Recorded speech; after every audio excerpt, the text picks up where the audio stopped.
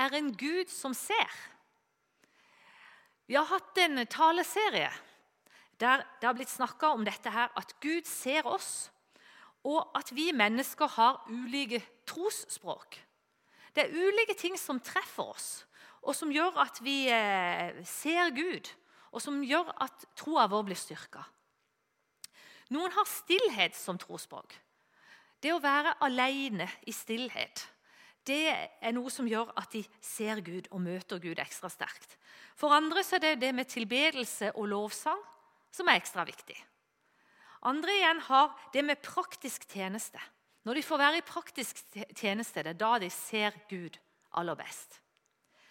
Og jeg skal også si litt rundt et av trosspråkene nå i dag. Jeg skal si litt rundt det hvordan vi kan se Gud gjennom det han har skapt. Om å møte Gud i naturen. Og for mange så er dette her et viktig trosspråk. Å være i naturen, oppleve naturen, og det å se hvor fantastisk naturen fungerer, det styrker troa. En Gud som ser, det er et av navnene på Gud i Det gamle testamentet. Og faktisk så er det sånn at allerede fra den første siden i Bibelen, allerede fra den 5. setninga, så står det om at Gud ser. Det står, Gud så at lyset var godt, og han skilte lyset fra mørket. Og så leser vi at Gud fortsatte å se på det han hadde skapt. Og han så at alt, inklusive mennesket, var godt. Gud så på alt det han hadde gjort, og se, det var svært godt. Og det ble kveld, og det ble morgen 6. dag, leser vi i 1. Mosebok. Når Gud ser på meg og deg, så ser han på oss med et blikk fylt av kjærlighet, glede og stolthet. Ser ikke han som formet øyet, står det i Salme 94. Denne salmen beskriver først hvordan det er å ha det vanskelig, kanskje føle seg litt forlatt. Og hvis vi har det sånn, så kan vi jo tenke på dette. Ser ikke han som formet øyet? Jo, han som formet øyet, han ser oss. Han som har gitt oss våre fantastiske øyne og synsevnen vår. Han ser oss, og han bryr seg om oss. Og selve øynene våre er faktisk et eneste stort mirakel. Øynene våre er helt ekstremt komplekse. I denne boka her, Gud er ikke død, av Rice Brooks, så står det fortalt om en kinesisk øyenlege som heter Ming Wang. Han ankom Harvard-universitetet med $50 i lomma og en kinesisk-engelsk ordbok. Og så hadde han et ateistisk livssyn da han kom til Harvard. Men så begynte han altså på øyelegestudiet, og så skriver han det. Jeg vendte meg til Jesus Kristus fordi jeg ikke fant svaret på livets store spørsmål i vitenskapen. Jo mer jeg lærte om vitenskap, desto mer, ikke mindre, bevis så jeg på Guds skaperverk og design. Da jeg studerte til å bli øyelege og lærte om hvordan øyet fungerer, om den utrolige logiske sammensetningen av fotoreseptorer, ganglieceller og nevroner, så skjønte jeg at det var ikke mulig at menneskeøyet hadde utviklet seg ut ifra en tilfeldig opphoping av celler. Menneskeøyets kompleksitet er faktisk det sterkeste beviset på Guds eksistens, sier Wang. Ja, tenk at vi faktisk kan se. Tenk at vi faktisk kan se, og vi kan fokusere, og vi kan tolke og forstå det vi ser i løpet av et brøkdels sekund. Jeg har lest en del i bøkene til Kjell Tveter også. Og Tveter han siterer den engelske teologen William Paley, og han skrev dette kjente argumentet i 1802. Hvis jeg krysser en åker og tilfeldigvis skulle sparke borti en sten, og noen spurte meg hvor den stenen kom fra, så ville jeg vel svare at så langt jeg visste, så hadde den ligget der bestandig. Men hvis jeg hadde funnet en klokke på bakken, og man ville vite hvordan denne klokken hadde kommet dit, så ville jeg neppe tenke på det svaret jeg hadde gitt om stenen, at klokken bestandig hadde ligget der. Men hvorfor kunne ikke det samme svaret anvendes om klokken som om stenen? Hvorfor er ikke det samme svaret riktig i begge tilfellene? Og Paley han skriver videre om hvordan vi bare intuitivt vet at denne her klokka den kunne ikke bli til uten en urmaker. Noe så komplekst og sammensatt som en klokke, den kunne liksom ikke bare være her. Men øyet vårt det er mye mer komplisert enn den fineste klokke. Hvordan har øyet blitt til? Er det ved en tilfeldighet? Flaks? Eller er det noen som har hatt en plan da øyet ble formet? Ser ikke han som formet øyet?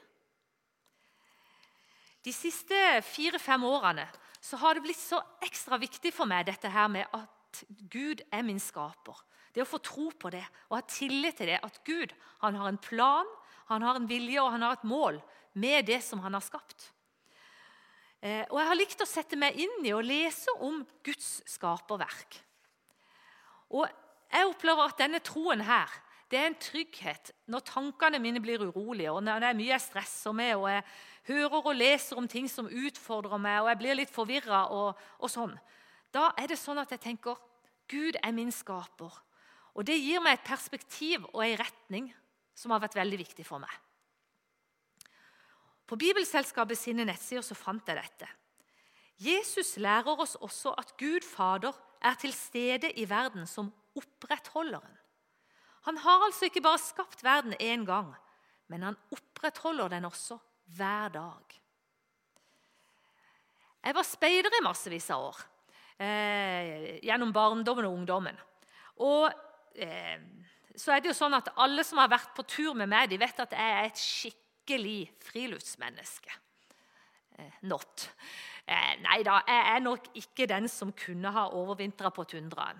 Men jeg fikk med meg veldig mange verdier fra speideren, og det er verdier som jeg setter veldig stor pris på. Jeg var KFK-speider. Grim 1 KFK, alltid beredt. Og hver tirsdag på speidermøtene så hadde vi en liten andakt.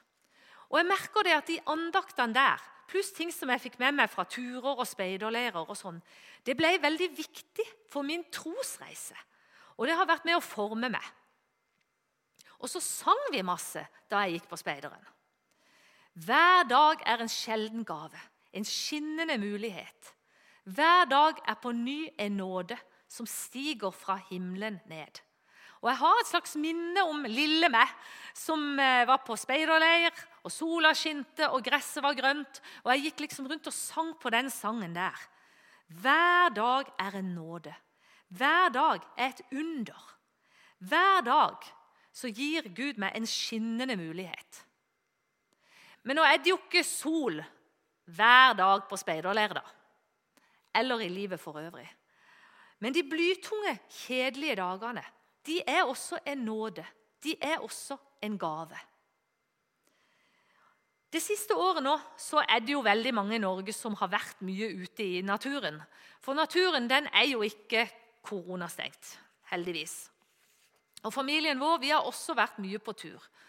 Både på havet, og på fjellet og i skog. Og natur kan være utrolig vakker og storslått. Og andre ganger så er det de små detaljene vi får øye på. Og de kan være utrolig fascinerende.